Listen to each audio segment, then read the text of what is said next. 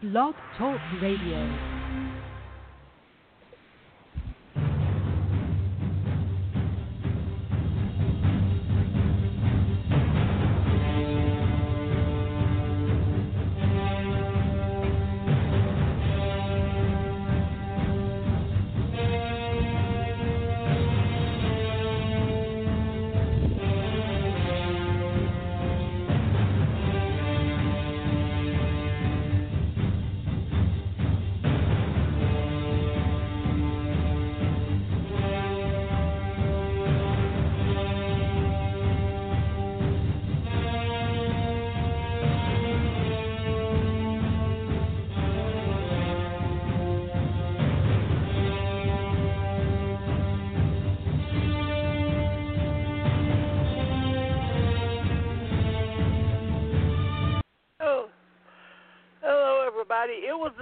It was January 1982. Universal had put out a big package of what it called its Summer of Sci-Fi and Fantasy with 5 films. The 5 films were Conan the Barbarian, yes. Starman, Blade Runner, The Thing, and Videodrome, which got pushed back into 1983 after the fallout of what happened in June, which we're going to talk about. How's that, guys, for a lineup for the summer? God damn. That's a good lineup. Yeah, it's the best. The best. One of the best summers of all. I mean, it was getting to be an epic point because fans have been waiting for a Conan the Barbarian movie for God knows how long. Ever since the reprints really started hitting, right, Karl? Yep. Oh, and by the way, I'm Steve. This is Karl. Say hello, Karl. Hello, Karl. And we have Vicki Love here. Hello, Vicki. Hello. But yeah, and John Carpenter had just come off his biggest hit ever, Halloween. And The Thing did pretty good at the box office. So 2 films by him, boom. Yep. I mean, it was like a dream. It was like a sci-fi dream come true. When I say it's an epicenter, would you say it started back in '76 with Star Wars, Vicki? Well, you mean as far as summertime having the science fiction in movies? The science fiction really building. You had '76. You had Star Wars, and then you had Close Encounters of the Third Kind. Right. And then you had Alien, which is still in these days that they put my generation had alien toys that got pulled from Toys R Us because they scared the holy shit out of them. That's true. That's so true. Well, what were they thinking anyway, really? But that's the way it goes. Anyway, go ahead, Steven. Yeah, and it just seemed like adult sci-fi and sci-fi were really getting on the ball. And Conan, well, there was like a million Conan ripoffs in the gun already because they thought that Conan was just going to be a giant movie, which it was. Oh, yeah, it was. Agreed. But we'll get into it a little bit later. There was this one tiny little film that threw a wrench in. I like the British version better, sorry. A spanner in the works. And this movie just basically took every cent there was in 72. I mean, '82. Every cent that summer went to that movie. And we'll get into that a little later. But it was the for biggest... some reason, the two biggest films, fan-wise, was... Yes. Go ahead. Thing and Blade Runner. Those films nowadays are like written in stone, people worshiping at the foot of Allah classics.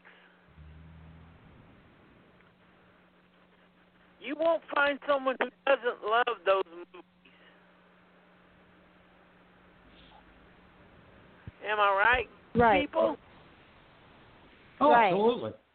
Absolutely. Not only that, you won't find people that, I mean, say you have a gathering of 10 people, one of them's going to say they're an expert on one of those movies. That's how much people know those movies, love those movies, think they're experts on those movies.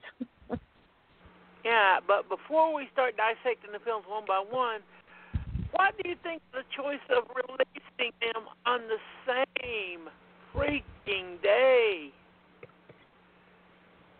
Well, that was an incredible type of stupid, to say the least. Well, remember, this is still back in the age of America, with it's still the Cold War thing going on. And for some reason, the Cold War thing was in studio executives' heads. They would take their best movies of the year for each season and release them on the same day, so they whoever won could gloat over the other one. It was incredibly stupid, like you said, Karl, but that was their thinking back then. And yeah, it was stupid, absolutely dumb. Yeah. And also, they're pairing the two cerebral films. Those are both pretty cerebral films. And I don't want to talk about the other film that came out a week yet, because we haven't yet, a week before. But you've got two cerebral films. You've got one audience. You're splitting your audience through two very good, very thoughtful films that are both sci-fi. Not a good decision at all. And it was followed 2 weeks before, or 3 weeks. It was a little bit before. The first one of this series, some reviews have called it the inaction picture. All that we know is that it was too long and pretty much flopped at the box office. So when Star Trek II, The Wrath of Khan was announced, no one was really on the edge of their seats, were they? Well, except for the true Star Trek, the Trekkies. Yeah. The Trekkies. Certainly, I was looking forward to it because I loved the original Starseed, and I loved Khan, and I loved Ricardo Montalban. And when I found out that he was going to be in it, they're like, "Yeah, right. I'm in on that. I'm okay with that." Yeah, and then it was big.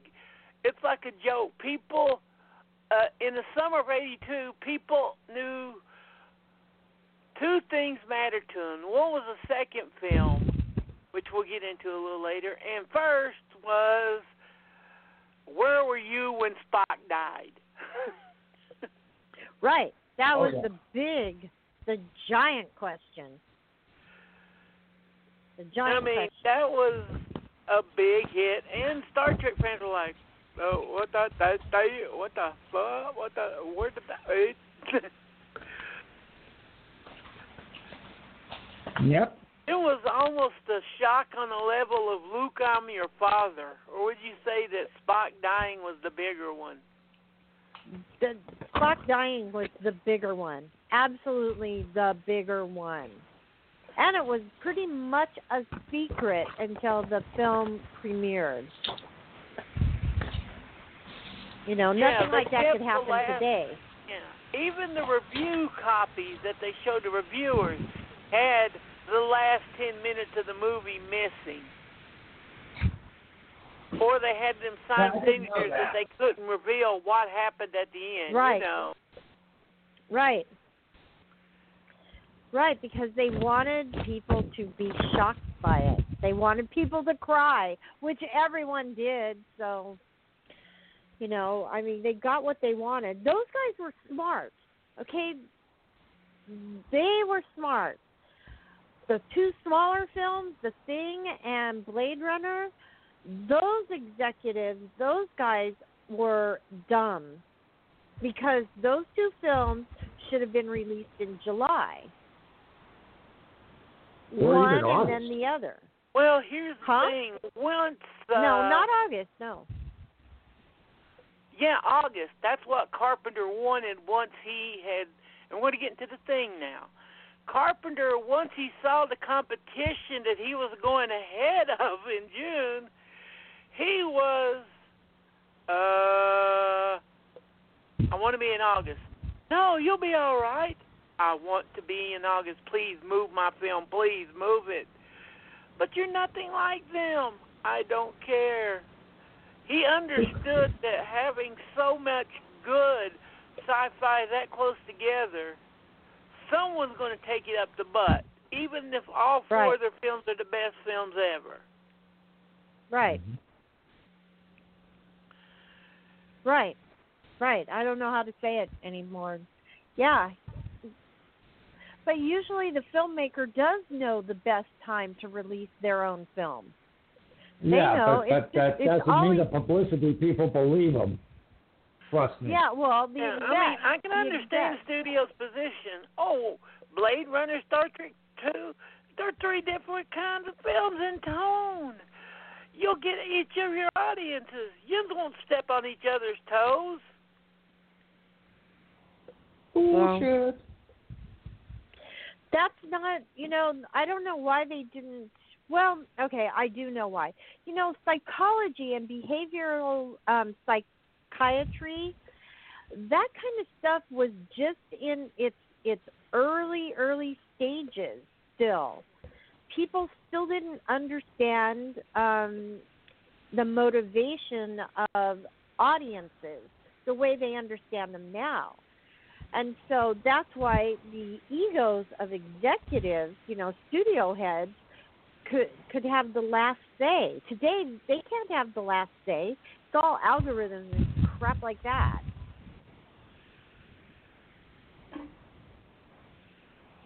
Yeah. It's not an easy job to the thing was universally hold on, hated. Steve, hold on.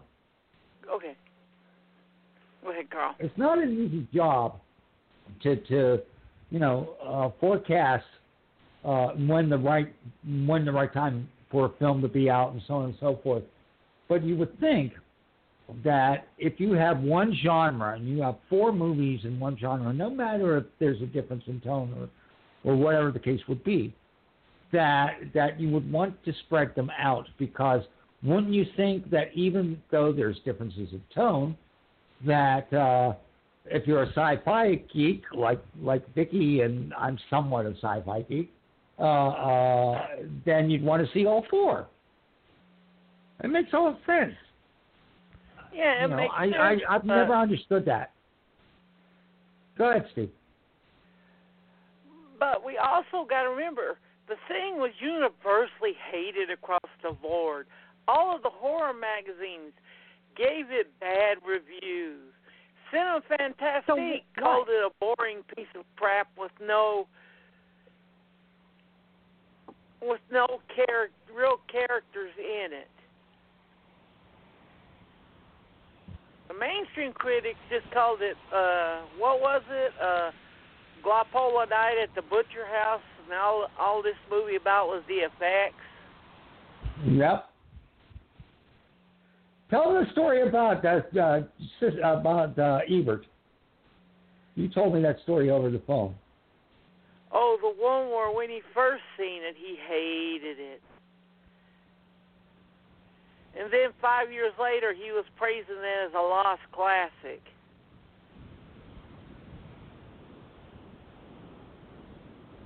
Why and don't not only hate that, it, he was quoting his own He was quoting his own review and saying, you know, his previous review and this and this. And he finally says, well, what can I say? The reviewer was wrong, and it was me. Yeah, he said, he admitted that he was wrong. And Howard Hawks fans and fans of the original thing were all, well, we've seen how much remakes are loved nowadays. Was the same in 82.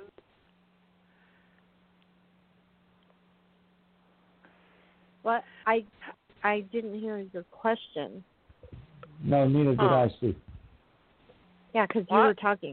So, what did you just ask? What was the question you just asked? Me? Yeah. No, I was just going to say Howard Hawks fans hated it too because the same hate for remakes were the same back then. Right, because it was completely different. But you also have to remember this too. Okay, 82 is really still very close to Gunsmoke, all right? And in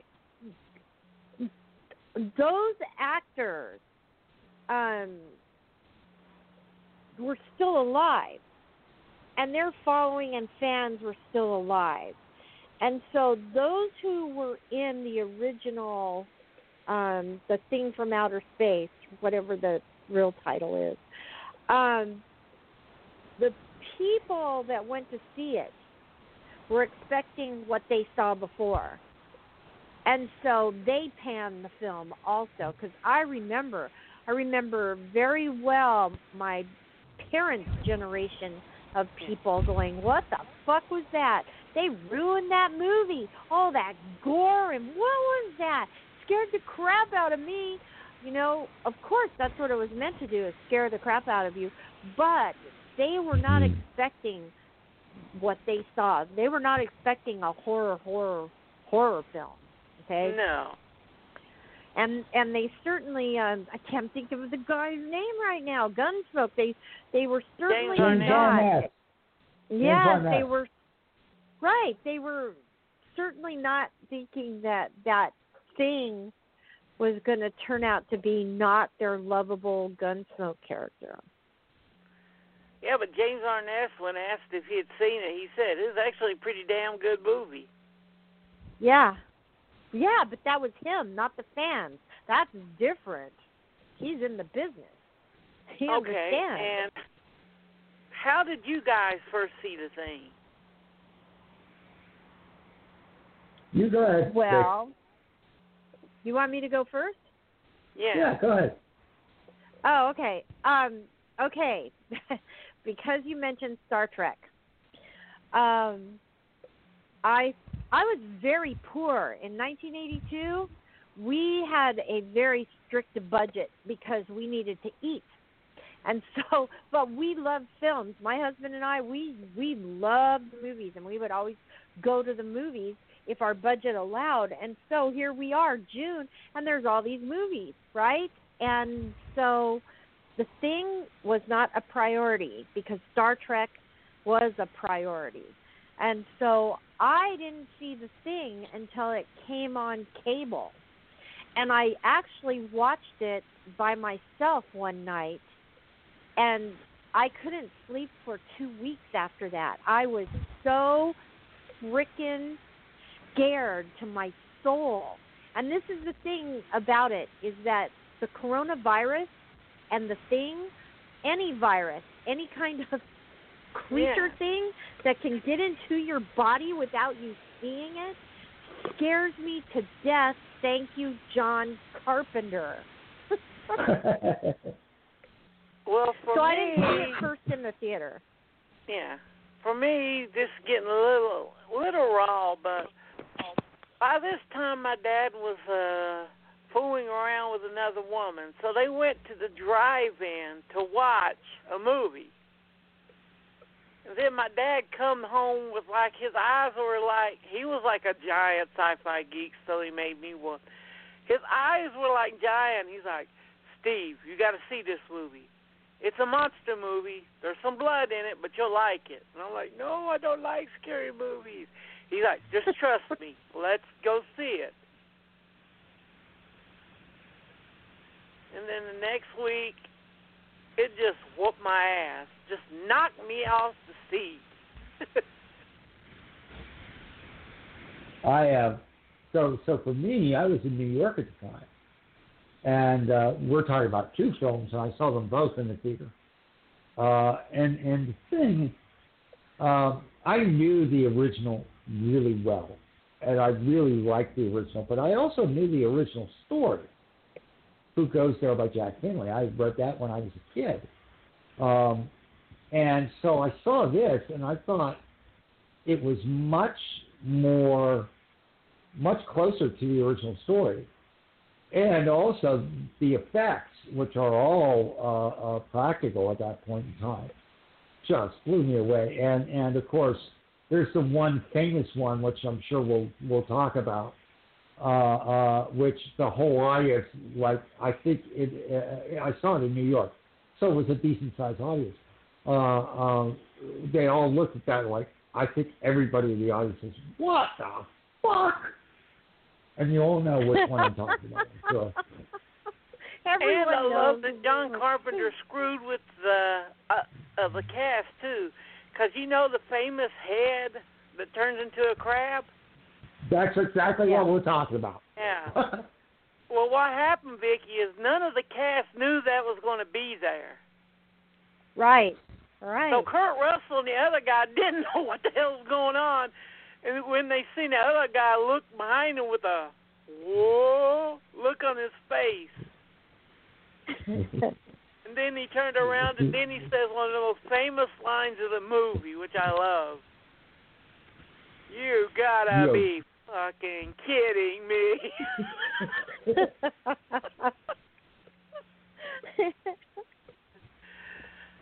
90% of the time he did not tell the actors what the effects were going to be. All they know is they walked in and they just seen a bunch of tubes and stuff. Mm-hmm. He wanted to create that sense of paranoia. Right. Yeah. Right. That's because it works so well in Alien. And plus, one of the actors came up to Carpenter. They asked him, he said, would my character know he was the Thing?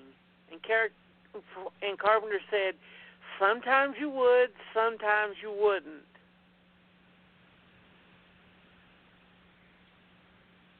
Yep. Well, that's so how's exactly the way the Sparta story. working on bringing that point up? Well, you know, the other thing too is that the, you know, like the one scene where the body clamps down on the one guy's on Dysart's arms, and that whole thing. You know, some of the actors would have to know what was going on, but nonetheless, man, those reactions were all, you know, extemporaneous, and that of course, you know, you mentioned Alien, but Alien had an immense effect on this film, and I wanted to ask Vicki if she agrees with that. That Alien coming like 3 years earlier had an effect on how Carpenter worked the story and worked the film for the Thing. Well, yeah, I think I was just saying that you know, when you don't tell your actors what's going to happen so that you can truly have their reactions, that's what Ridley Scott did in Alien, and it worked completely to, you know, Alien's advantage, and so Carpenter, of course, was influenced by that, but Alien itself influenced Carpenter's look and tone of the Thing. But the whole thing is that the Thing, the original story and the original movie all happened in corridors, just like Alien. Alien happened in corridors mostly. And so the two movies are almost parallel in what they do. And so you have to be different. When you're Carpenter, 3 years later, you have to be different, and you have to show a different aspect of your monster, which I think he did brilliantly. Because this monster also invades the body, also explodes the body, all this stuff. But then you also have in Alien, you also have the other creature hunting humans, whereas this creature, you don't know when you touch, like a virus, a surface that is infected. You don't know how this creature infects other people. So there's a mystery there that is completely different than Alien. You always wonder, where'd the alien come from, blah, blah, blah, all that stuff in Alien. But in The Thing, you're not even caring about where did this thing come from, where was its origin, anything like that. You're just wondering, how do I not get infected by this? How do I quarantine myself? How do I shelter in place so I don't become that thing? Yeah. That's the brilliant part of this movie that wasn't done in the first film. Yeah. Right, that's true. Here's the biggest complaint about the movie. We're going to go over them one by one so I can hear your opinions on them. One, there's no romantic interest in the movie. That's why the movie isn't any good. Where's my puke bag? That's a puke bag reaction. Am I joking, Karl? Didn't almost No, all not the reviews even that were close. negative complain about that? Not even close. You're absolutely dead on about that. And it sucks, too. It's stupid. This most stupid idea. Agreed. Because it was one woman and a bunch of men back in 1982. Every man was... Yeah, there would have been rape scenes. No, I take that back. No, but you know what? She would have had to, like, have her blouse ripped and a boob fall out. You know, that kind of stuff. That would just take away from what was really happening in that story. And that story is the coronavirus story. You don't know. Well, not the virus story. Isolation and paranoia. And that brings us up to the second complaint about this movie. We didn't get to know the characters. We didn't know who they are. They were just ciphers. Yeah, if we knew the characters,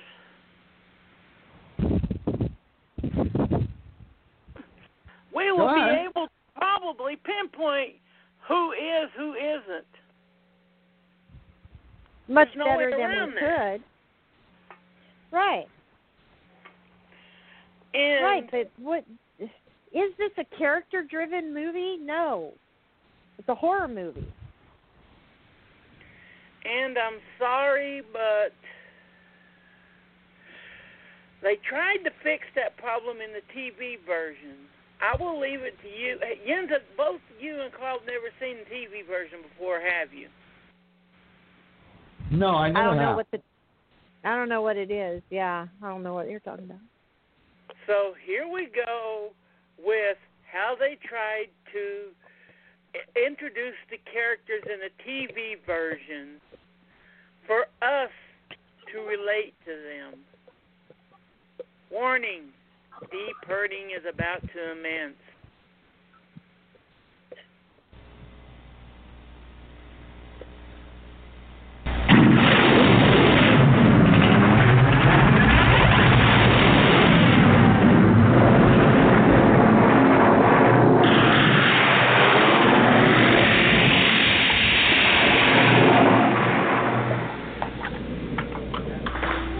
Windows. Hates being a radio operator. Hates being here. Can't wait to get back to the States.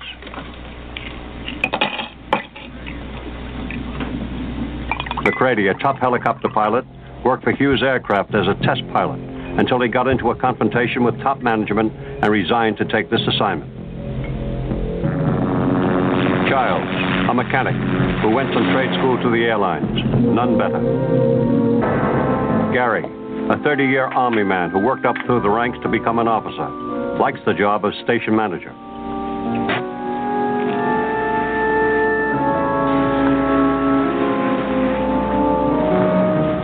Clark, in charge of the dogs, doing a study on the effects of extreme cold on animal behavior. These men were commissioned by the United States National Science Institute to gather data concerning the physical and natural sciences on the continent of Antarctica. First god darn week of winter.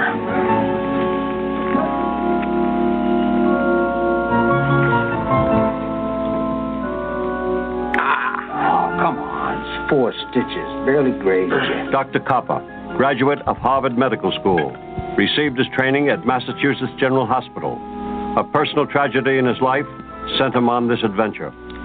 Bennings, meteorologist, an old pro, many papers published in his field.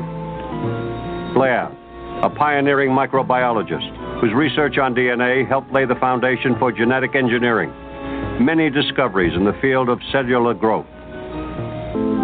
Palmer, second-string chopper pilot, crack mechanic, who hopes to start up his own business as a mechanic upon completion of this assignment. Norris, geophysicist, was a professor at Caltech, has an incipient heart condition. Knowles, inventive cook, a product of Watts, interested in the Antarctic. Fuchs, assistant biologist, who worked with Blair at the Rockefeller Foundation.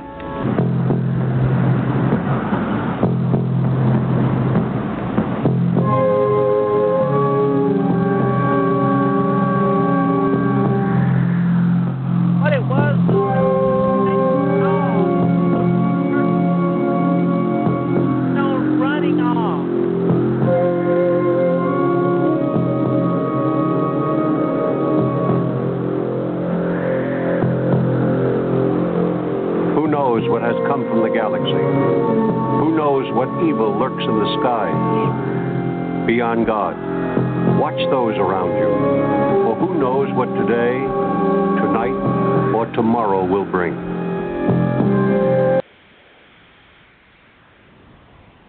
William's answer, John Carpenter was so pissed off when he seen this that it was only showed once, and he said that if they even tried to show this again on TV, he would sue their ass off. I would too. That was the most boring thing ever. What do you think those little additions added to their characters? Not a goddamn thing. I can't think of anything. Oh, my God, that was awful. And they hired somebody with the best Brooklyn accents ever, didn't they, Karl? Like the guy from Teenage Mudda. Yeah. They thought that would fix the problem of the characters of being ciphers. If you knew the character, that's one of the parts of the movie. You didn't, even as us as the audience, you didn't know who to trust. And that's part of the deal. Yeah. That's part of the whole thing of what a horror movie is about. Yep. And you said something about the corridors. That's why he made the corridor so small, so you would have that claustrophobic feeling. Yep.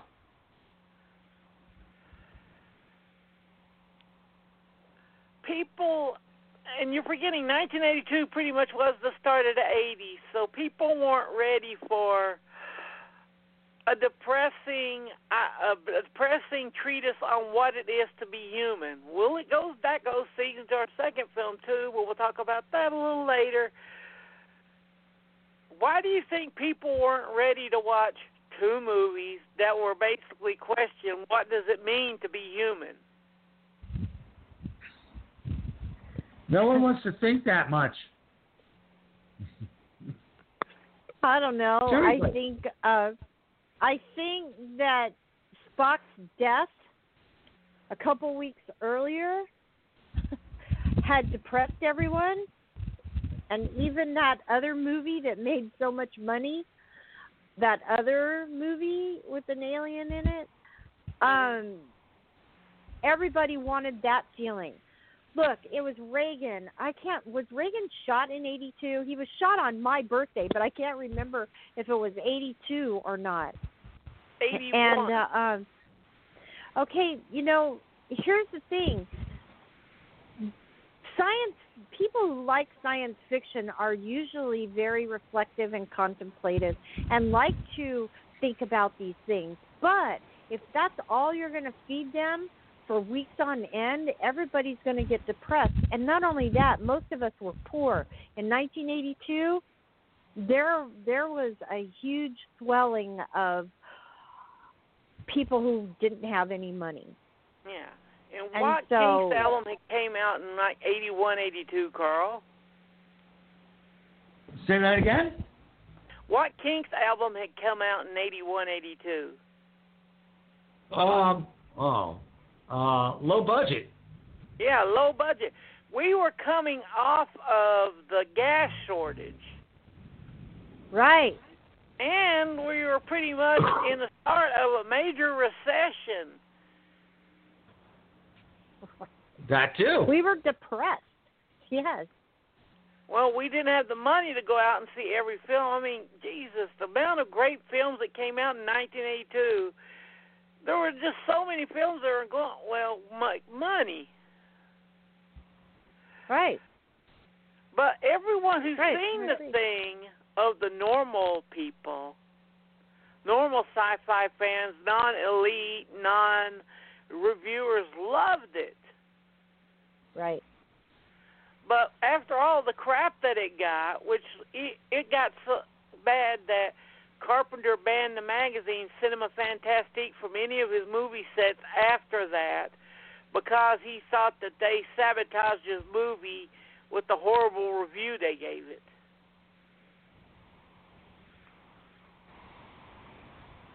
Yeah, such a shame. I don't think it was such that. I mean, reviewers back then were definitely more admired and listened to than the stupid 30-year-olds out there reviewing movies now. But it wasn't just that. It wasn't just the bad reviews. No, it was too far ahead of its time. Once its time came, It was like, oh.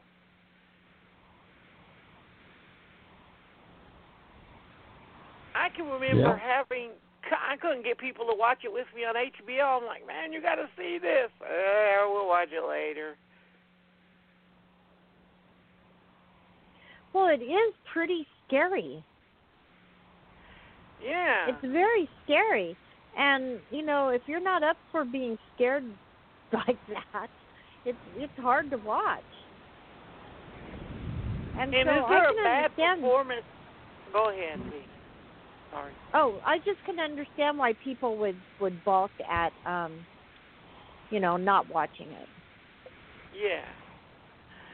And is there a bad performance in that movie? No, not even close. No, the dog we even was got really badass good too. Wilford Brimley. Yeah.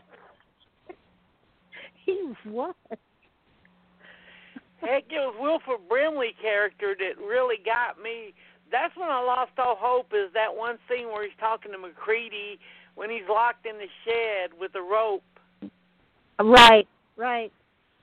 Don't trust them, Mac. Don't trust anyone. No. And that leads to a question, because he was the thing at that point. Why would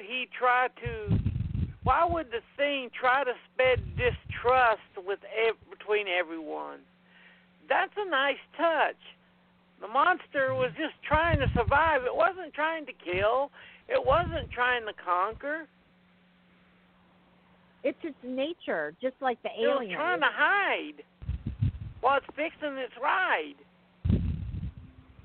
Right. Well, if I could jump in here, and Vicki can back me up, because I'm sure that at one point she's read the original story. But the whole story is about paranoia. And it's about, not trusting anyone because there's this unknown thing that's taking people over and destroying the status quo. And of course, a lot of that, the story was written in the early 50s, so there's an amalgam there of UAC and communism taking over and things like that. So that was the seeds of the story, and so you had to take that and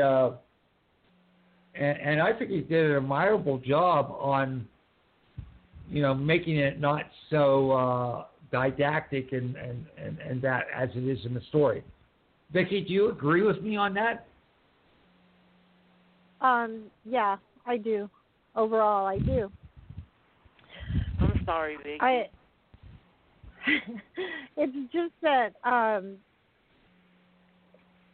when you're trying to put together a horror film, you don't need romance, and you don't need character development. What you're trying to do is tell a story that is going to horrify the audience.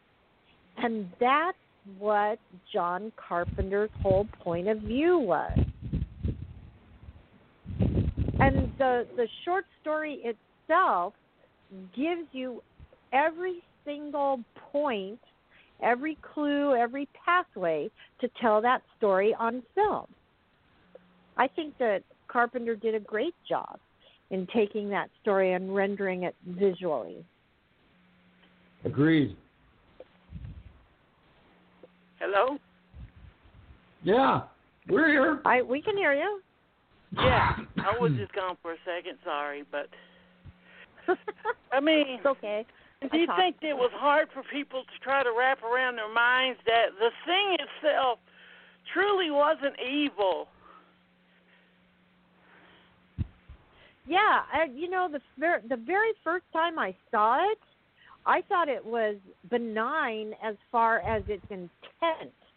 The very first time I saw it, just like a virus, I've always thought of John Carpenter's thing as a virus. Yeah. Always it's the virus thing. The virus knows how to survive. The virus gets better as it it gets better also as it infects more. Just like a virus. It gets better at manipulating human beings so it can survive. But it's not like evil, like, ooh, the devil made it do it. Oh God, it's Lucifer, something like that. No. It's not that. It's worse. It's absolutely worse. Yeah, and plus it came out a couple of years. Imagine if that version of the thing would have came out right at the height of the AIDS crisis. Yeah, well, it kind of did. It was a little bit before. Just a tiny bit. Just not for not for us in California. In New York, it was 82, 83. So it had just started, but AIDS hadn't been named yet. AIDS. It was still. You know what? I lived through it too, and I'm going to tell you this. I know when I moved to Santa Cruz. I know when I had my son. I know all those dates and everything, and I know exactly when my friends and I sat around talking about this thing that had no name that was infecting everyone in San Francisco, and we were scared to death. Right. So you can't what you can't we're tell saying me is that 82 was the government before it. didn't acknowledge it until 83, 84. Yeah. Okay, that's the government. That's something different. But down here, where we all live, we knew that the thing was out there. Oh, there was something out there because it was true here in New York too, where I was working. Most of my clientele where I was working were gay, and trust me, there was I heard many conversations at the Fishers from my customers. Right. So, yeah. Right. No. We were scared. And that movie epitomized, look, that movie doesn't have a government. They tried to get in touch with the government, with their bosses, but they can't because it's been sabotaged. Just like the coronavirus. Nobody tells us what's going on. So you're left up to your own wiles to try to stay safe from this thing that you can't see. Well, actually, Vicki, if you know Swedish, if any of the guys in that camp would have known Swedish, it might have been a pretty short fucking movie. Yes, right. Because really, translated, it's, you idiots, what are you doing? It's a thing. It's an alien monster. Get the fuck away from it. Right.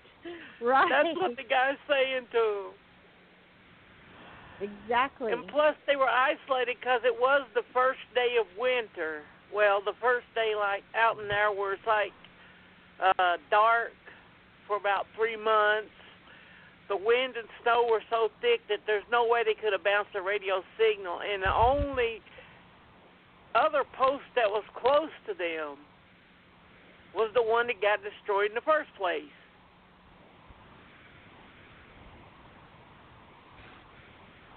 Yep.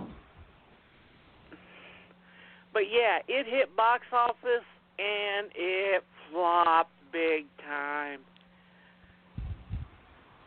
It really didn't start catching on big until about 1990, I think, and that's when you started to see the reviewers start changing their minds and all that.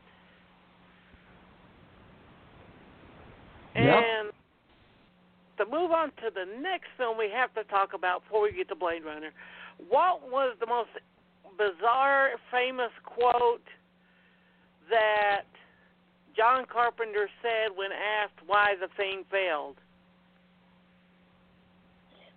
You know what it is, Karl? No, not offhand. My movie. What? Oh. Yeah. Well, I knew it was going to be E.T. I understood that. Yeah. No one expected E.T. Hell, there's the infamous story where it was such a non-thing that when Steven Spielberg and E.T. went to M&M's to try to get them to use the rights to the movie because they were going to use it in that one scene, the executive they went to said, no, we don't want our candy involved in a stupid little movie like that. I'm wondering if that particular executive got fired like 2 days after the film premiered. Yeah, after the first week grosses, you're fired. And Reese's had the Reese's Pieces, but they weren't selling for crap, so they were like, okay, we'll do it. We're desperate. Anything. And then, how big were Reese's Pieces in 82, 83, and 84? Oh, good God. Well, I don't think they ever dropped out of popularity. No, not since then. That made them. Yep. But there's no question about that. Came out, that E.T. ruled 1982. There's just no other way about it. It was one of those bizarre phenomenon things that rarely happen nowadays, and didn't happen that much back then. Where it'd be like, I went to see the movie, and I'd be like, God, I love that movie. And then the next week, I'd take Karl. God, me and Karl would be like, yeah, I love that movie. Vicki'd love it. Then the next week, we'd take Vicki. Right. And then Vicki'd be looking at us like, God, I love that movie. Would you come with me? I want to take Georgia to see it. Right. That's what. Right. That was the end thing to do in '82. You got to see E.T. You got to take your kids. You got to take your family. It was the family event. Yep. Right. That's exactly what it was, too. And that's how movies back then built their box office gains, was through word of mouth and people wanting to see it again and take their friends and family. That's the way it used to work. There was no such thing as Friday's totals, Saturday's totals, and did it flop by Sunday. None of that crap that we have to endure today. It didn't matter if the first week's totals all anyone ever cares about. I mean, E.T. was like the number one, was in the top 5 all summer that year. And it was number 1 for a full month until Conan came out. But yeah, imagine if you're a hardcore you have a hardcore sci-fi film, and then you see how big E.T.'s boxes was. Heck, Carpenter didn't even get scared until he had seen a work print of E.T. because all 5 of them were really working together at Universal. As soon as he's seen that, he's like, move my film away from E.T.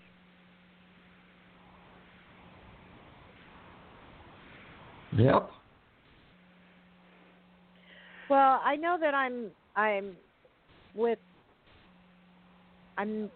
it's not a popular opinion, but I never liked E.T.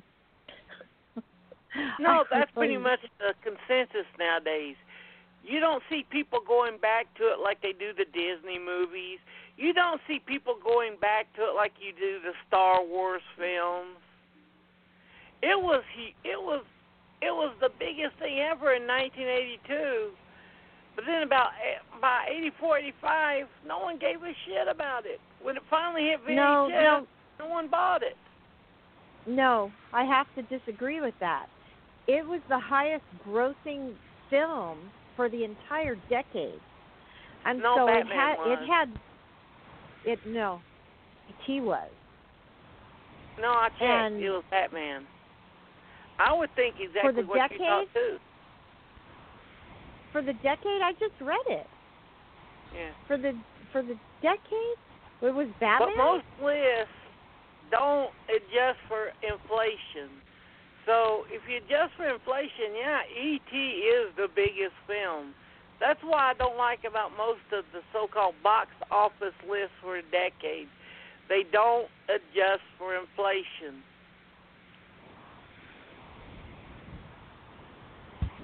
True. Well, anyway, E.T. really overshadowed too many things. Too many things. I mean, there was product placement all over E.T. So you have those companies that had product placement in E.T. promoting E.T. And there were toys. There weren't Thing toys out there because Thing toys are too scary. But there were E.T. toys everywhere for years, everywhere. I had a wind-up E.T. It was cool.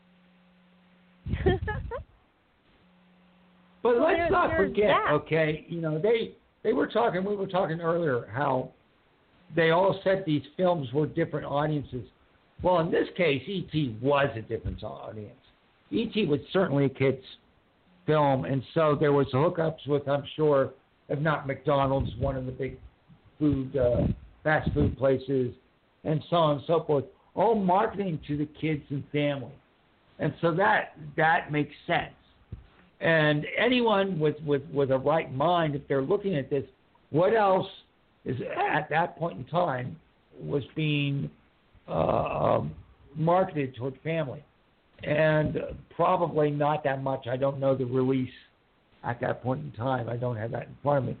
But, you know, there's no question that E.T. was going to get that market and going to go over the top with that market. No question. Yeah. Well, look at another film that you and Vicki and me love to death, Dark City.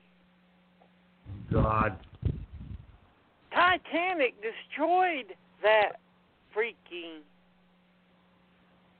movie. It did. It did. And there's nothing in common with them. Besides, Titanic was a phenomenon, and Dark City had a shitty release date. Right. Very much so. No, Dark City didn't have a shitty release date. It was released on my birthday, so I kind of was okay with it. Yeah, when I say a crappy release date, I mean it was caught up in the Titanic juggernaut. People didn't expect. I didn't expect it to be as big as it was. People were still going to theaters and watching Titanic in March, and the movie came out in December. Yeah. Right. Right. Those phenomenal movies more than. Right, exactly. Because it was more than you can put. I can see it in my brain, but you can put a lot of different films in that phenomenon, and they're not all films that should be forgotten. I mean, are there really any standout performances in Titanic? Is the writing really that good? The sets were nice, some of them, and the whole spectacular. Great because Bill Paxton is always great. Is always great, yes. Mr. Dreamy Eyes is in it too, and I like him. And he always plays a good bad guy. So. And Kathy Bates too. Yeah. I laughed when I saw her in it. But E.T. basically dominated that summer. People didn't want to see scary aliens. They didn't want to see thoughtful aliens. They wanted to see cute little aliens that looked like squash tacos that wanted to fuck Dee Wallace and get drunk on Coors. Would they have the cute little kitty thing nowadays, guys? Get drunk on beer. Probably not. And that brings up things in the product placements. Yeah, E.T. gets drunk on Coors. Elliot calls Domino's. And what are they doing? Right. They're playing Dungeons and Dragons. Coca-Cola's there too. I mean, come on. Yeah, and they're drinking Coca-Cola. While they're everything. Elliot is showing him his Star Wars figures. This was like really the start of this was like product placement, the movie. Right. It is. I think when you research that, I think that E.T. was the first big one. Even though Close Encounters of the Third Time had a lot of product placement also. E.T. was But that's how... Okay, so let's talk about Spielberg for a second. During that time period, that's exactly how he financed. Right, of course. And it was in just a certain him way... they would take a script, the studio. They connected to Spielberg or to Lucas. Lucas was another one that would do this. Like, where can we put these? Because if we put this, and this, product placement, we can get so much budget, and we can take that and put it in and give you better PR and things like that. And that's exactly what they did. Yeah, okay, but again, it was recession, and you have this big blockbuster. So in a way, it was smart and innovative to get money. I'm not saying way. it wasn't smart, not by a long shot. And I'm just saying they took it too far, like they do everything. Right, I totally agree. It was way too far. And before we get to the second film, do you honestly think that putting two R-rated sci-fi movies that deal in the same subject, basically, which is what it means to be human, on the same freaking day,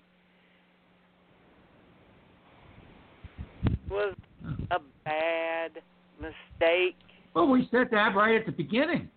Yeah. You But know, it's not even of the podcast. It's one of the most stupid things you can think of. It's not even just that they're both two stinking people's movies. It's just that they're too much alike. They're the same genre. You don't release. When was the last time you saw two romantic, comedies released on the same day? It's just ridiculous. Every Valentine's Day. Well, That's a point. But Valentine's Day is one of those made-up for money American things. You can't count those films as films. Can't count those films. They're not really films.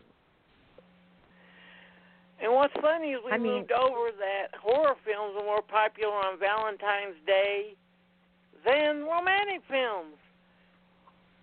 Ooh, I don't so know. Scared. I want to snuggle up next to my honey.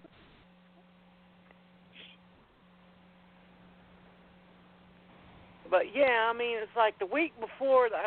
That's what Blade Runner and the thing had to run. They had like Star Trek 2, still killing it at the box office. E.T. totally destroying anything that moves. And then you have them. How big an event was it for hardcore sci-fi fans when Blade Runner come out?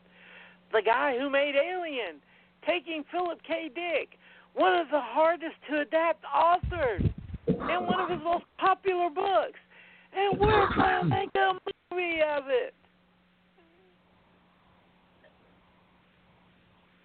Well, it was a pretty stunning film. I'm just talking about the advanced hype for it. Oh, yeah. Yeah, they had taken it to Sci-Fi Con, the annual New York Science Fiction Film Festival, and its 5-10 minute trailer went over like gangbusters. People were like frothing at the mouth waiting for this. Weren't you, Karl? Yeah. Oh, I was, no question. And the other thing, for those people that knew, okay, so Philip K. Dick died before the film came out, but there was an article. It was where was it? I think it was Cinema Fantastique, actually, where Ridley Scott talked about showing the film to him before he passed, and it's like, and he approved of it. So us true Philip K. Dick fans, or Dickians, if you want to call us that, or Dickheads, whatever you want to call us that.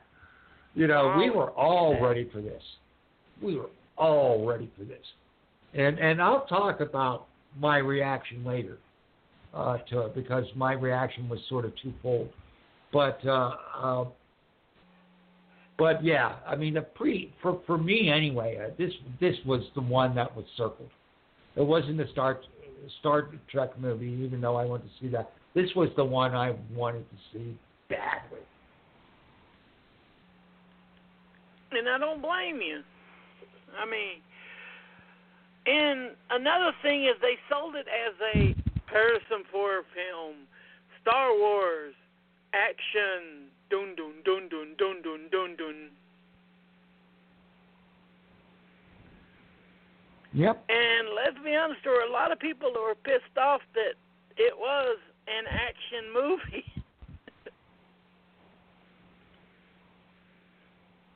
That it wasn't an action movie. No, exactly. Right. No. I wanted Han Solo and Indiana freaking Jones. What the hell is this? Yeah, it's more like your romantic movie, but then again, that's not even the book. And let's be honest, they tried to make it too many things. They tried to make it a Philip Dick movie, which it did good at. They tried to make it a sci-fi film, they tried to do good at. They tried to make it a noir film, which they horribly failed at. What's your opinion of the narration, Vicki? I never had a problem. You know what? I'm sorry, I never had a problem with it. Here's the problem with the narration. It's done by Han Solo. If it wasn't done by Han Solo, if it was done by Roy Batty, maybe it would be better. Okay, now let's go back, and this is the second surprise here. We'll be back in a little bit, and I'll tell a little story about it, and here we go. Begin again in a golden land of opportunity and adventure. New climates, recreational facilities. They don't advertise for killers in a newspaper. That was my profession. Ex-cop, ex-Blade Runner, ex-killer. Use your new friend as a personal guide. Te vaya Blade, he say you Blade Runner. Tell him I'm eating. Captain Brian Toga.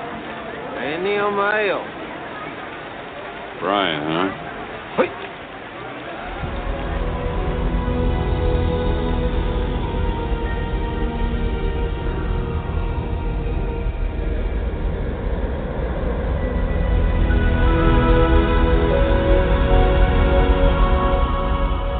The charmer's name was Gaff.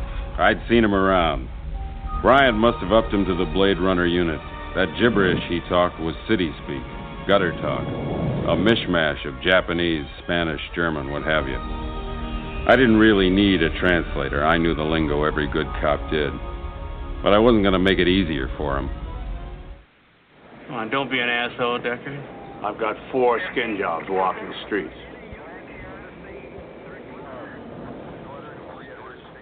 Skin jobs. That's what Bryant called replicants. In history books, he's the kind of cop used to call black men niggers. I was quit when I come in here, Bryant. I'm twice as quit now. Stop right where you are. You know the score, pal. You're not cop, you're little people.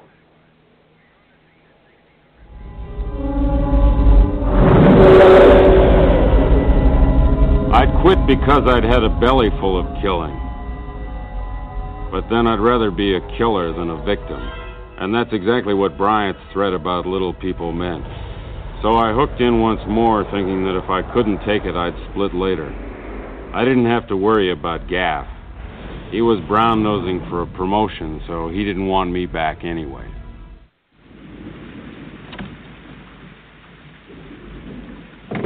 I didn't know whether Leon gave Holden a legit address. But it was the only lead I had, so I checked it out.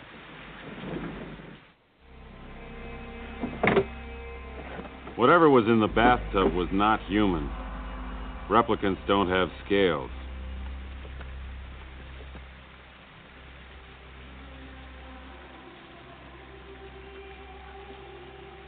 And family photos? Replicants didn't have families either.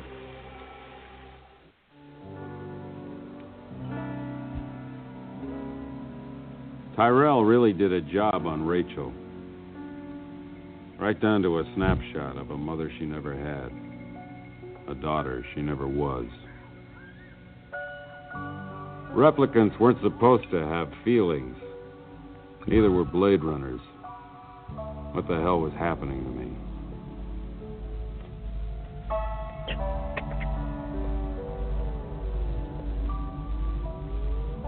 Leon's pictures had to be as phony as Rachel's. I didn't know why a replicant would collect photos. Maybe they were like Rachel. They needed memories. The report would be routine retirement of a replicant, which didn't make me feel any better about shooting a woman in the back. There it was again. Feeling in myself. For her. For Rachel.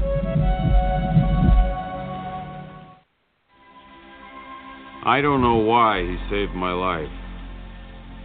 Maybe in those last moments he loved life more than he ever had before. Not just his life. Anybody's life. My life. All he'd wanted were the same answers the rest of us want.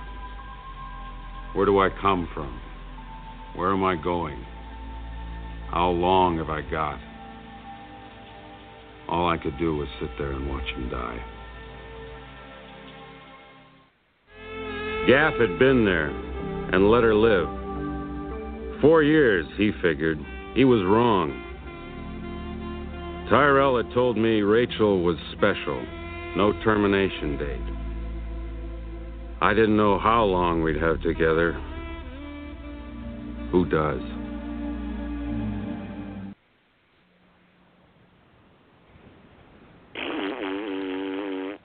That was some of the most heavy-handed crap I have ever heard. Bryant was the kind of cop in the old days would call blacks niggers. I already got that from just hearing them use the word skin job. It's Emmett Walsh. You don't need to hammer us over the head with the points. And hammering it with the photos 2 or 3 times. Why do they need photos? Why do they need photos? They need memories.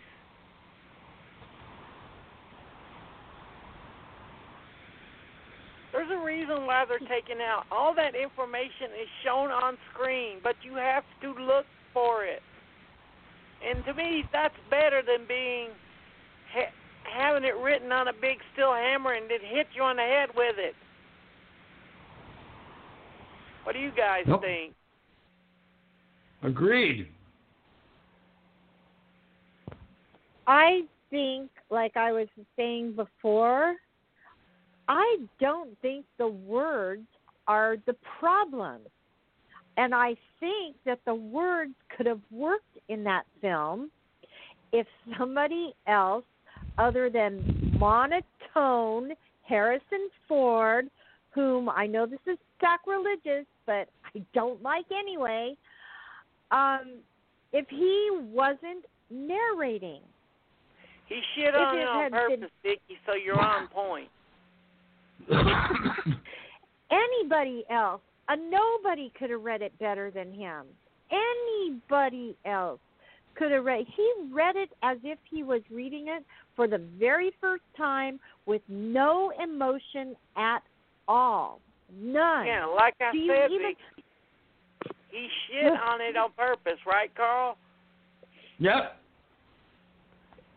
Because he's an asshole? Yeah? Yes, he hated the narration so much that he decided to talk to it like this. Well, Harrison Ford is an asshole anyway because all these people love him. Han Solo, Indiana Jones, blah, blah, blah, blah. But you know what? Those things that made him a star, he hates them. He wanted Han Solo dead. Finally, they killed him because they were tired of his whining. And Indiana Jones, we don't need him as Indiana Jones ever again. We need a new one because, frankly, he's not that dynamic of an actor. Screw him. And plus, that stupid happy ending. Karl, did you think that happy ending narration at the very end was bullshit when you first seen it? Well, okay. So let's talk about my reactions. Okay, so we were talking about this over the phone before the show. Yeah. So I went to see this in New York. Now, there are so many different cuts of this film, but the one that I saw was the U.S. theatrical cut. So that's what I'm going to talk about right now. Okay, so my reaction was twofold. Also remember that I read the article that Philip K. Dick had given his blessing. Okay? So keep that in mind here. So the first reaction was to the tone and the visuals of the film, which just friggin' floored me. I'd never seen that's why you didn't anything need the like narration. It was all visually there. I mean, it was just amazing, the visual. And, of course, there's that very famous shot of the Coke sign with the Asian woman and the spaceships and that going by. And it's just like your mouth is on the floor. You've never seen anything like that in 1982. Nothing even close. Miniature work was absolutely stellar. So you see all that. Now, know also that I've read the book. Okay, so my reaction to the plot of it was I was disappointed. Now that also comes through to to a certain extent the narration, but I also understood why they went that way with it. I didn't agree with it, but I understood what they were trying to do. Because if you read the novel, there is that sense of noir in the novel, and of course Decker has a lot to do with that because he's the main character and he's telling you what's going on, for most of the book anyway. But yeah, so I had a really like a dual reaction. I was disappointed to some extent, but I was absolutely ecstatic to another extent. So it was very much almost like being schizophrenic or bipolar with the Oh, and here's something weird. What movie did Ridley Scott steal footage from to create his happy ending? Oh, I should know this. Do you know, Vicki? No. I mean, I probably do in the back of my memory somewhere. I can't remember, but I know he did. But go ahead. I think I know it. Okay, it was The Shining. That's it. Yeah. If you look at it when it's far away, it's Jack Nicholson and Shelley Duvall's car from The Shining until they do the close-up, and then it's the future car. Ah, that's interesting. I have all the studio different made versions. him put that happy ending on it. Right. Everyone knows that. I mean, I think everyone knows that. Yeah. But still, I've seen it in the theaters, and even though the narration has aged well, it still was an amazing movie. Visually, it was jaw-dropping. Right. I saw it in the theater, too, and I was, like, stunned by it. But you always know what's going on with a movie after you leave the theater and you start thinking about it. Yeah. That's when I knew there were problems with the movie. It was after I left and we all started talking about the movie.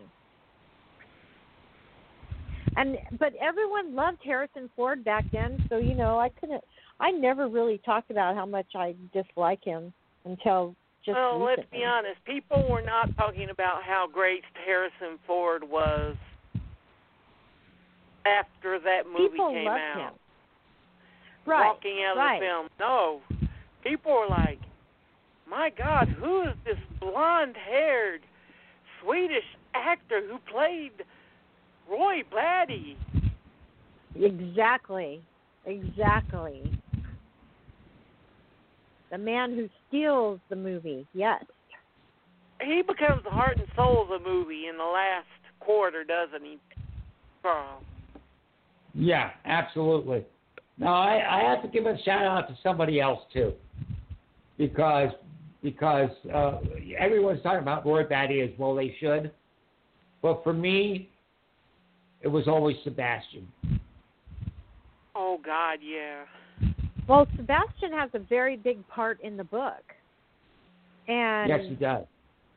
I was disappointed that Sebastian's part in the film was downplayed. Yeah, which I felt bad about too. He's an enabler, but in the book, he's got a lot of things to say about society and socialization within the book's civilization. And that was not in the movie at all. Yeah. No, not at all. And the one part that they cut out, and you can only see it uncut in the deleted scenes, is the Tyrell Roy Batty scene, and it would have explained why he crushes Tyrell's head.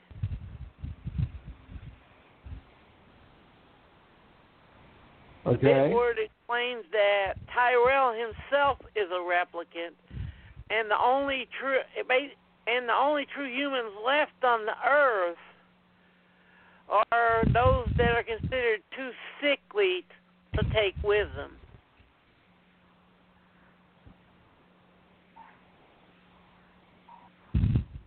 Right. I mean, how big of a moment is that? It's basically Roy fighting the whole film to find God and to find out that God is him. Yep. And that there's no hope at all left.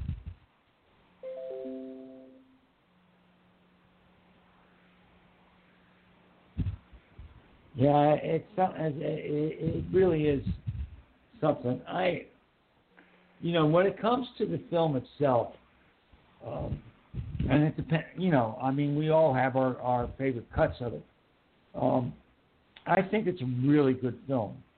I would still like to see a version, probably more likely a miniseries on the actual novel, because it is much different. Yeah. It is much different. But it's still an amazing freaking movie with great performances. I mean, look at how many careers it made. Sean Young. Yep. Daryl Hannah. Byron James. Good stuff. What are you going to say, Vicki? I was going to say, didn't Daryl Hannah already have a career before this movie? Yeah, she basically did at that point. So did Rutger Hauer, but that film set them in the stone, made them. Rutger Hauer is between Nighthawks and Blade Runner. Edward James Olmos. Oh, yeah. Tell me that isn't a great performance. Yeah. That is the standout performance along with Rutger Hauer. You did a man's job, sir. But who's to say what a man is nowadays? It's too bad she won't live forever. But who does? Yeah, but who does? But that leaves a big question. Why did Gaff not kill her at the end of the movie? Because he knew her lifespan. Or thought he did anyway. Yeah, that's what. Yeah, but I think that's what I always thought. No, go ahead. I mean, if you know he knew for sure. That if he would have killed her, that would have been his promotion right there. Maybe he didn't want to be promoted. That's another thing. I think he was looking at Deckard's life and saying, "Whoa, you know what? I don't want to be that guy. That guy's fucked up, and I don't want to be him." And we got the final cut, maybe about 95. No, we got the director's cut about 95, 96, which is basically the same cut. Then the second cut we got was on VHS, and that's called the gore cut, because they added every bit of freaking violence they had in the movie back into it. Right. And it has Tyrell's death in it, but it doesn't have the bit which is cut out with all of the springs and stuff coming out of Tyrell's mouth, which just changed it from us finding out that there's no hope, Tyrell's a replicant and all that, until Roy becoming a fucking murderer, and then all of a sudden he's just playing with Deckard and saves his life. What the fuck?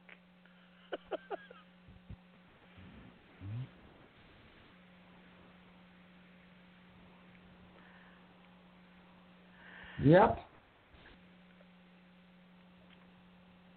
No. So what are your favorite versions of the film, guys? Oh, Vicki, you go first. What's yours? Okay, first I also want to mention Joanna Cassidy, because even though her part was small. The one thing that I wish is that we had a little bit more of the replicants in the film, and especially hers, because I found her fascinating. And I found her fear, when she realizes who Deckard is, and that building fear and her trying to figure out how to get away from him, and as she's dying, crashing through that was a spectacular scene, crashing through all the glass. Her part was fantastic and huge and too small. And so everyone knows Joanna Cassidy because she's such a great actress. But and I thought she dies we should like an mention her animal, too, which is the reviewers got pissed off about that, didn't they, Carl? Yes, they did. They're like, why did Joanna Cassidy have to die like an animal? She was a robot. Why couldn't they have just done it like a straight action scene? That wasn't the point. Exactly. No, they didn't get it. I think they were too the point was tired that of Deckard's thinking. just a butcher. Right, exactly. And so I like both versions. I like the first version I saw. If I want to watch Blade Runner, but I don't have 2 hours, I'll watch the first one. Or I guess, no, it's only 90 minutes or so, 100 minutes. I'll watch the first one. If I really want to watch, I'll watch the director's cut. I like that one. I'm going to sneeze. Sorry. Sorry. Excuse me. I like the director's cut. Yeah. I love the final cut. I love how slow-paced it is. That beautiful 2-minute opening, which Ridley calls the descent into hell scene. With the fire, you're falling into the city with the fire blowing and all that. Yeah, that's beautiful. You're right. Beautiful. And Karl says no, but I've argued with him, but I want to see what you think. The narrationless cut is the first cut to make the city more of a prominent character in the movie than in the theatrical cut, where every time they show a shot of the city, you're distracted by the narration. Right. It does. I think that, the city should be highlighted. I think it is a character in the story. I mean, it's more than just ambiance. Yeah. Here's the best way to describe it for you, Karl, and this is me being serious. What if some studio executive, because he didn't understand Days of Heaven, had the woman that survives at the end of the movie do narration about what we have just seen over every shot of flowing grass? I think it's even more pronounced if you talk about Dark City and what they did with Dark City. But yeah, basically, I would shoot the executive, and and it wouldn't even be murder. It'd be Dark City was bad. The theatrical cut of Dark City opened with some dialogue that we heard for the second time about 1 hour and 35 minutes in the movie. Yeah. They had the wrong narrator in that too. No, Kiefer Sutherland was great. It's repetitive. No, he shouldn't have been I still don't think he should have been the narrator. I think it was wrong. Okay. Well, he was the narrator. They for a second. Hold on. I just wanted to say you made a comment about the final cut without the narration. And you said the city was more prominent. Well, of course, if you have no narration, you're going to focus more on what's being seen. So, that's the whole point of cutting out the narration. That's that, when you take a look at the first cut, the theatrical cut, U.S., that was one of my problems with it, was the narration.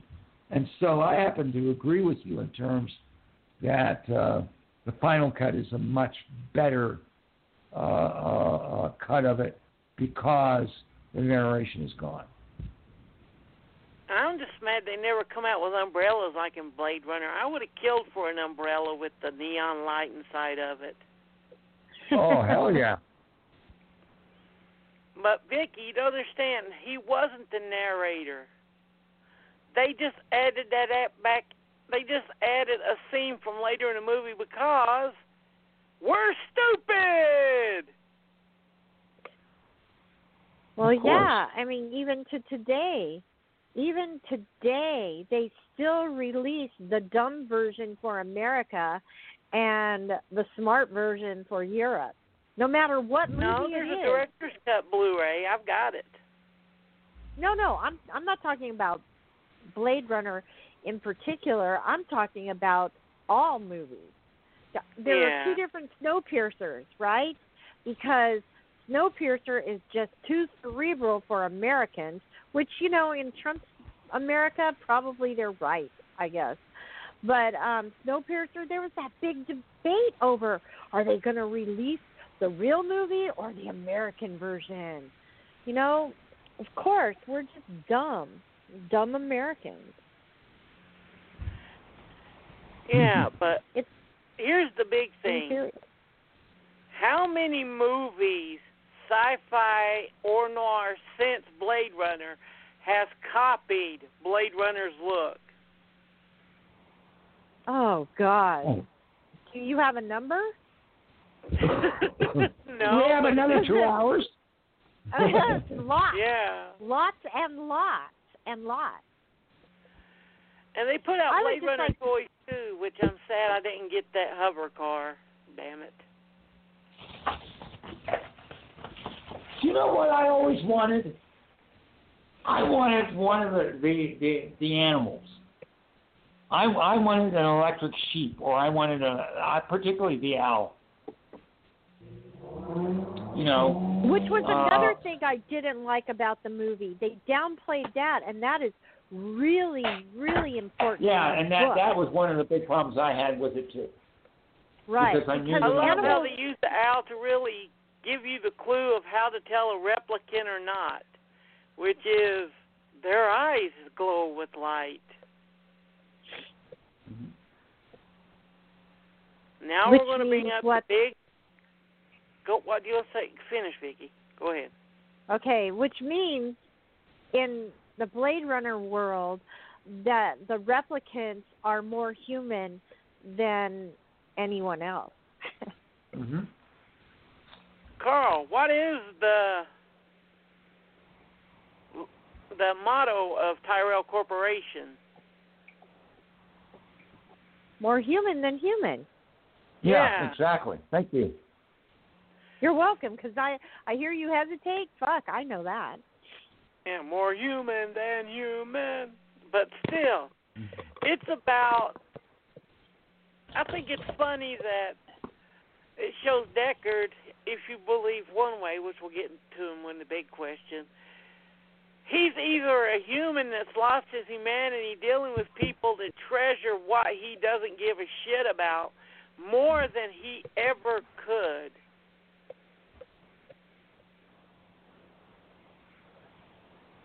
Or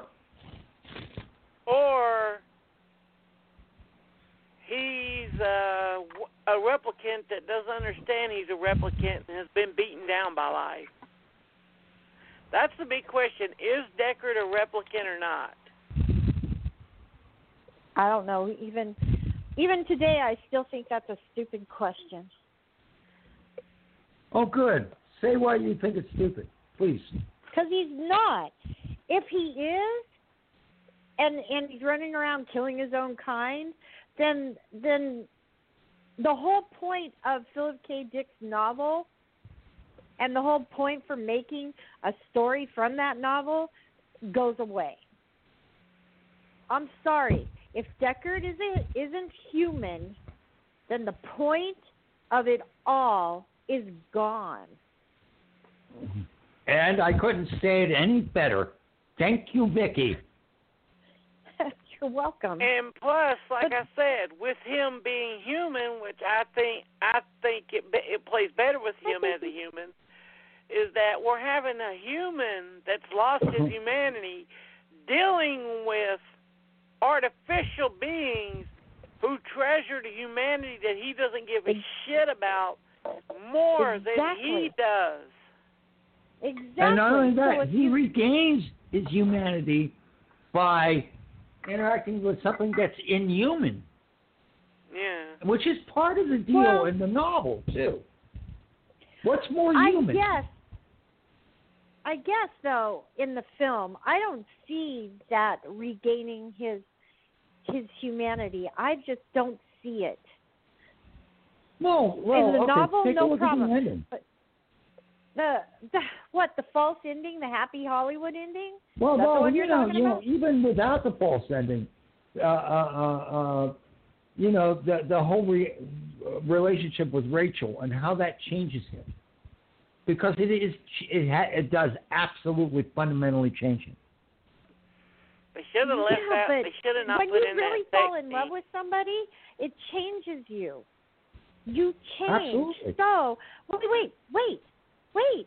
So it doesn't have to be I'm falling in. There's never anything that Deckard says or does, no scene ever that says, wow, I'm a human.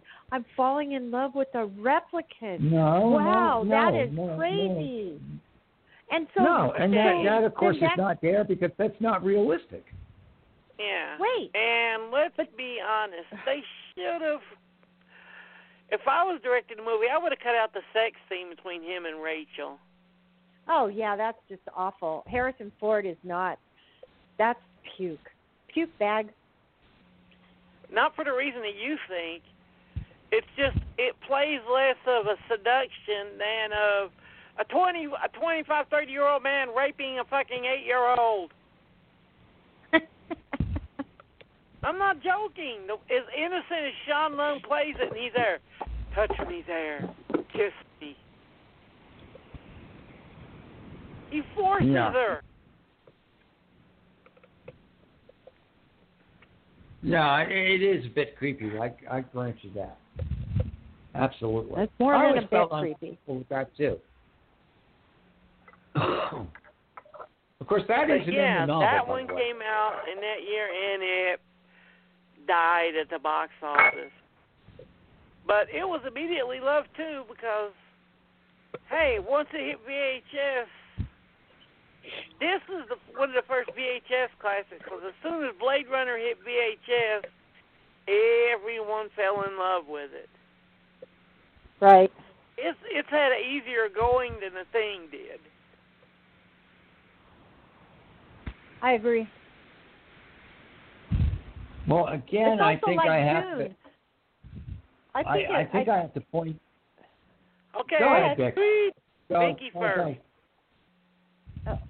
Okay, when you're talking about the release of these films on DVD, Dune was panned universally, but once it was released on DVD and people had time to sit and stop and watch it again, eat popcorn, or then, just like with Blade Runner, those two films became instant cult classics because of VHS, whereas The Thing did not, for some reason. No. It took a while for that one to catch on. Okay. I think, again, if I can pop in now, one of the things that really made Blade Runner go over the top was that it was the word of mouth about the visuals. And, I remember talking to some kids who were working with me. I was at the store at the point. I was visiting. And I told them to go watch this. And they came back and it's like, wow, we've never seen anything like that. I told friends of mine. And so it was the visuals and that whole sense of a whole new world that you're seeing for the first time. I think that's what really, really took it over the top so quickly, and where it got the word of mouth. At least that's my feeling on it. And we got to hear a little bit of another great part of both of these movies with the clip that I played on here. The Vangelis soundtrack to Blade Runner is fucking amazing. Yes. Yes, it is. The best one they've ever done, as far as I'm concerned. No, you like Chariots of Fire better. What? Say that again, Steve? You like Chariots of Fire better. Oh, fuck you. Wait. You think that Blade Runner is the best of Vangelis? Yeah. I do. Oh, God. No, not even. Okay, not so even. tell me. The 1492, that's some really good stuff by Vangelis. Plus, The Year of Living Dangerously, that's some really good stuff by Vangelis. That's a good one. I grant you on that one, too. Vangelis is one of the best of the synth pop soundtrack groups of the 80s. Yeah. There's some really good Vangelis that has nothing to do with Blade Runner out there. I have all of it. Yeah. I have to admit. Okay. And if you want to get the Blade Runner soundtrack, look for the 3-disc integral version. Right, because you can be ripped off. When I was a lot younger, I'm like, whoa, $3 for the Blade Runner? Well, I'm going to get this. Because, I was poor. $3? Well, it was some jerk on his synthesizer pretending to be Vangelis. Okay? You got to look very carefully. Make sure it's really Vangelis, not Van so-and-so doing Vangelis' Blade Runner. Yeah. And let's talk a little bit about 80s noir period. How many times, even with stuff like Manhunter, Miami Vice, they use the Vangelis Blade Runner soundtrack style? Right. Oh, yeah.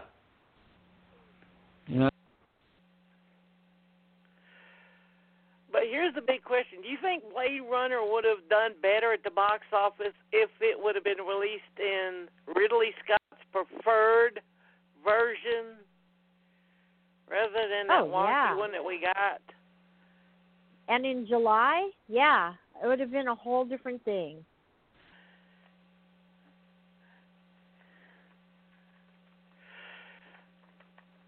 And the other one we haven't talked about, well, The Thing is a great score. But the problem is that you don't get El Maestro to do a full 56-minute soundtrack and only use 10 minutes of the music. Yeah. We didn't even know it existed until they decided to put out an album of it. And they went to El Maestro, and when they said to him, he said, "We would like to put out the soundtrack." He's like, "There's only 10 minutes. Do you have anything else?" He's like, "Okay, I recorded 1 hour. Here's the music. Just put it out. Fuck Carpenter."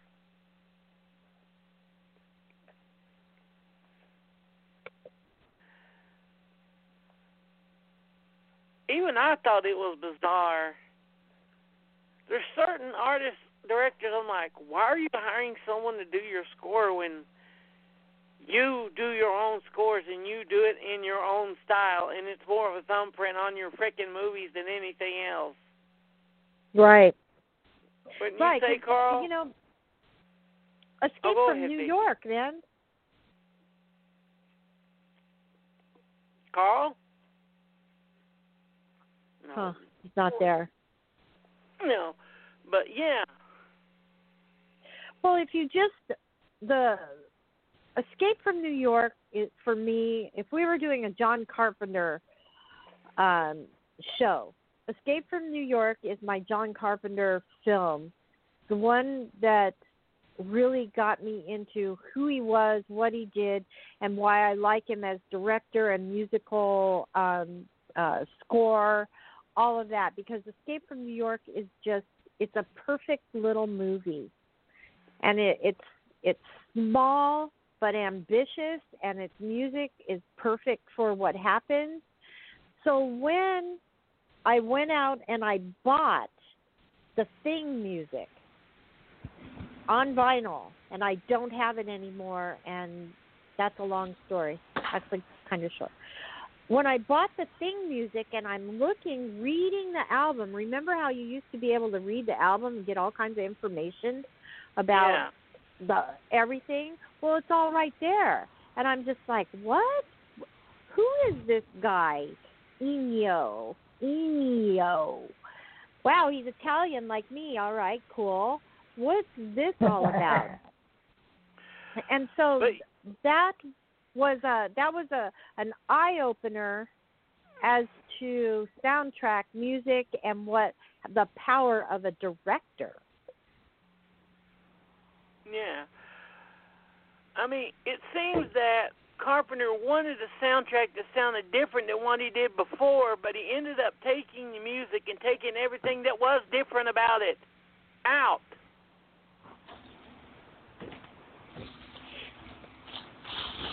Well, don't forget that John Carpenter is also the son of a composer, and so you know, you may make some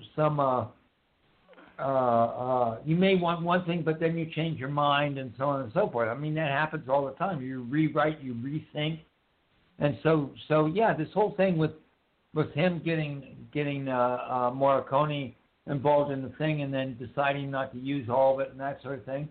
He's thinking not only as a filmmaker, he's thinking of it as a composer too. True. And he should have composed it himself rather than ruin a great maestro score. I don't know. The score is beautiful, and where he uses it in the film is at the point in the film when the music and what is happening and what this thing really is, and that's with the dog. When that happens, the music is sublime, and it haunted me my entire life. That's why I went out and bought that album. I was poor back then, remember? And I went out and I spent money on that because that music haunted me. Did you steal that album from Vicki, Karl? No. The reason why I had to sell it, so let's not talk about it. Well, you should have just gave it to him, so you give it to me. What, can I get in here for a second? Because I want to just amplify what Vic said. What happened finally with the soundtrack and how it all came together and how it's put together, I don't think it could be put together any better. I think the use of both sources of music, of both Carpenter and Morricone, and how it's put together is sublime. I think it is really well done. I don't think that Carpenter had it in him to be able to be Morricone. I don't think also that using all Morricone would have been as good as using the combination of the two. That's what I want to say. I agree, because even John Carpenter agrees. Because, for one thing, he wasn't up for writing the script. He just wanted to direct it, and he wasn't really, he knew what he wanted as the music, but he wasn't up for the entire score either. Plus, also the differences in stylism between what he does and what Morricone does, as a general rule, are completely different. And so it's the amalgamation of the two that really work and where they're placed within the film themselves, and what they complement, what scenes. And so when you start tearing apart a film and you put in egos, then the film becomes nothing. It's the end product of the film and how it is recepted by its audience. That is what your whole point is. And so whether it's two different musical artists coming together to make something really beautiful, or whether it's just one, it doesn't matter in the end. If it works, then it works. And with 9 minutes left, here is the last questions. What do you think of the changes that The Thing and Blade Runner did to sci-fi?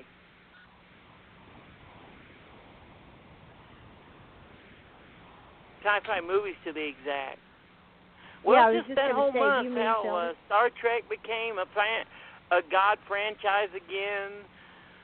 E.T. came out and showed that family-friendly sci-fi still sold. And then you had The Thing in Blade Runner, which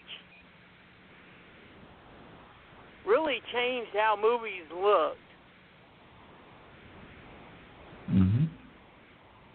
Oh, yeah. As much as Star Wars changed the way movies looked, Blade Runner did too. I agree. Science fiction. I agree. Well, I think what it did was it opened up more possibilities. It finally gave creative people out there, up until about the 90s or the 80s, up until Alien and Star Wars, but Star Wars is boy fantasy. Sci-fi has this baggage over its shoulder, and it's called the idea that it's for adolescent boys. And video games help promote that idea. Big-breasted women with scantily clothed and guns in their hands, okay? Out there in space, Barbarella, that kind of stuff. What about Tomb Raider? That's what. Well, yeah.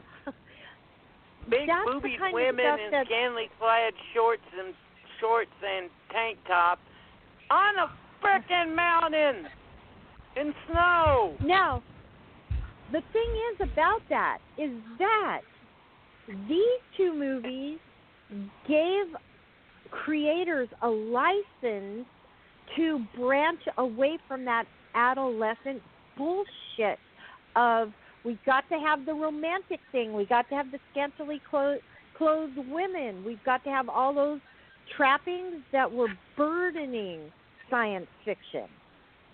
So these films opened up new pathways. Mm-hmm. Yeah. And you have any last words, Karl? Well, in answer to your question, I think there's one particular thing. I think for Blade Runner, it's the visuals. It's the work that Doug Trumbull did. It's the whole visual landscape of the film. It then is translated as you go on and is adapted by so many different films. And of course, then if you take a look at the thing, it's the practical effects. And it's what they did, and to this day, it's one of the scariest goddamn movies ever. And the effects are the premium reason why that's thing. And so that's what I look at. I look at it more from a technical end, what they did, and then how people took those technical advances and moved on with them. Yeah. So that's our legacy.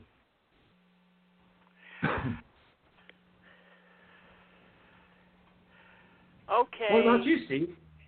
Yeah, well, I agree with both of you. I mean, with Blade Runner, it's just the amount of detail in there. It's like the famous scene of the Coca-Cola and the Japanese woman there. Mm-hmm. You've seen ships flying all over the place. You've seen people walking by with umbrellas. You've seen the Japanese market. You've seen the sign up there, the off-world colonies. It's just so visually busy. Everything in the movie is alive. Mm-hmm. Agreed. 100%. Yeah, I agree. Well, Thank anyway, God for happy Doug Trumbull. anniversary to both of them, and thank you for being as great movies as you are. Tomorrow night is a sad episode. We're going to be doing a R.I.P. to El Maestro himself, Ennio Morricone. From spaghetti westerns to crime films to melodramas, he did it. He pretty much did it all.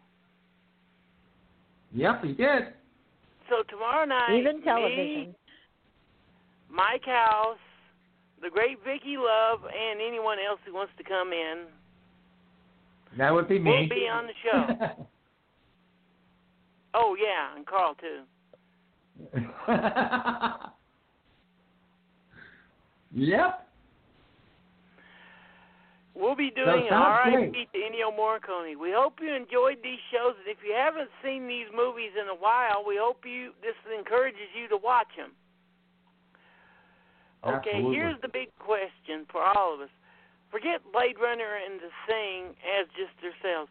What were you guys' favorite sci-fi film of 82, 83?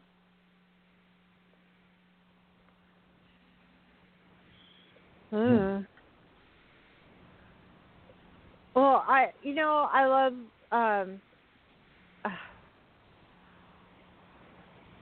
the three that we talked about today, which was also the Wrath Khan. And, there was the Terminator was in there. Love that. Terminator was 85. Was it? Yeah, okay. Conan was his film of 82. Yeah, but see, I don't consider that. When I write about science fiction, Conan is fantasy, and it's not. It doesn't belong in science fiction. And so, Conan, I love Conan. I love that movie. That movie is so much fun. That movie has got Darth Vader before Darth Vader. Well, I guess not before Darth Vader, but I mean, it's got so many great things in it. The Fifth Element. And the reason I brought Conan into it is, one, is part of the Universal Six, and two, pretty much Conan and Ray Bradbury's and the sci-fi works were published in the same magazine. Mm-hmm. So, I don't know. It was a really good time for science fiction. I don't think we've ever had a time for science fiction than like the late 70s, early 80s. I don't think we've ever had a blooming of so much. Yeah. What about you, Karl? Well, really when it comes down to it, I think I'd have to go with Canada? Blade Runner. Oh, Blade Runner. There is one other one that we should mention that I really, really liked, and that is Liquid Sky. Of course, that was a New York thing, and I saw that in New York. I was at the premiere for that. For clarity, he watched it on TV last year, and he's like, I hate this piece of shit. Who was this? You. No, I didn't say I hated it. I liked it at the time. Remember, we're I'm talking talking about when you just rewatched it a couple of years ago, when Chrissy gave it to you. Yeah, it's a little problematic, but still, I liked it. I'll tell you another one that I know you like. Mm-hmm. Class of 1984 came out in 1982. Oh, yeah, Post-Snoop Punk. Yeah, but that one isn't my favorite. No, yours is the 90s one, right? No.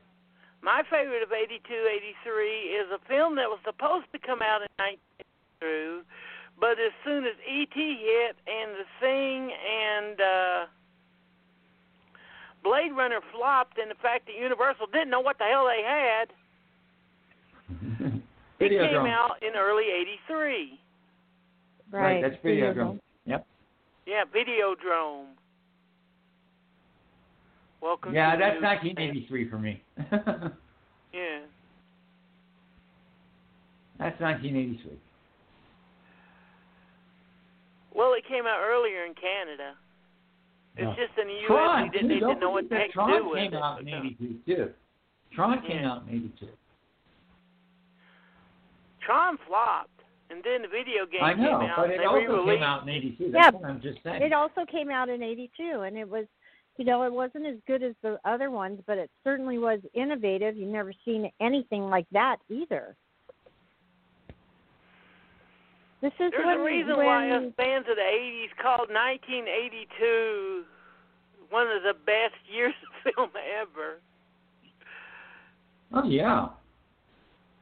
And it shows one of the problems that was barely starting in 82. In this, nowadays, it's become a disaster, which is overbooking. Yeah. Oh, shit. What? 1982. Got it. I'm just looking at 1982 right now. Android came out. Android. Yeah, I Android love with that Dan movie. Opper and Klaus Kinski. Yeah. Right. Love that freaking movie. But yeah, I mean, how bad have they gotten for overbooking movies? It's like last summer when I went and seen Rocket Man. Godzilla came out that same week. I forgot what animated film came out that week, but still there's like 3 or 4 A-list titles. Right, Zootopia or something. Yeah. Mm-hmm. I don't mind if a family movie like Zootopia comes out when a more adult movie comes out on the same weekend, because that'll keep the kids out of the theater, so I don't have to listen to and be bothered by children. Since I work with children, I don't like to see them outside of school. And that's what they were expecting to be honest. They were so that's expecting fine. that the parents would come to the theater, drop their kids off, and go see E.T., and then they would go buy their tickets and go over to the theater next door and watch the thing.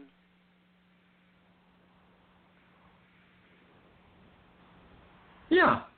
I mean, that happens. No, whatever it didn't. Everybody's they going decide to to go see E.T. See, yeah. That was the summer that Spielberg became Spielberg, because he had 2 of the biggest hits of that summer. One was E.T. and the other was Poltergeist.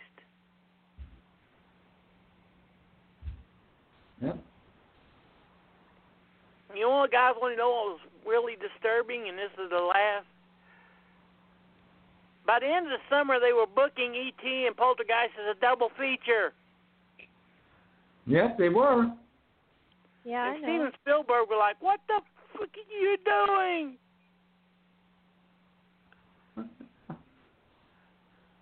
Yep. Can you guys, Vicki, can you think of one thing wrong of booking E.T. and Poltergeist as a double feature? Well, if it's at the drive-in, this is what you do. You watch E.T. first, you put that on first, and then you tuck the kids in to go to sleep for Poltergeist. No, they did it in indoor theaters. Well, that's just stupid. No, I remember Yeah. it. I remember. It's just stupid. I don't know. Those people back then, people were having a really hard time understanding the audience. There was such a gulf between the elite and the rest of us. I mean, it's happening again. It's happening right now. But back then it was also happening because there were movies out that happened to. I know we're almost out of time. That happened. Yeah. And again, well, tomorrow night we're doing the and thank you guys for showing up. This has been fun. Oh, absolutely. It's been a blast. And with that, good night, everybody. We'll see you tomorrow. And to everyone who listens to us regularly or those of us turning in, we love you. We love all of you. We love you. Yep, we certainly do. Except for you, that guy over there talking shit about us while listening to you. Yeah, we know. I know you're out there doing it. You just might as well shut up because we know. And we can get your address, too. Good night, everybody. Good night. Vicki? Oh, good night. Stephen, you should be the last one. Yeah, she's falling asleep now. No, hey, it's not. That's it, man. Game over, man. It's game over.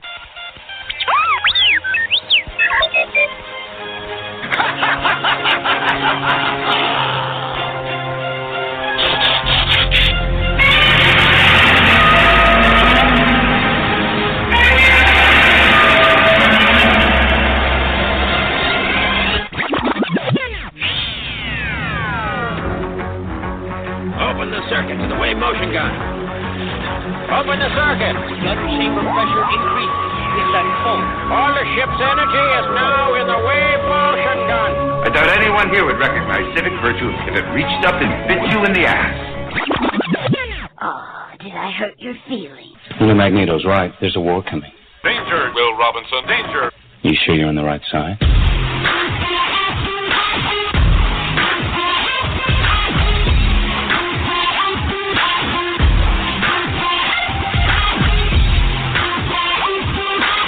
Hasta la vista, baby.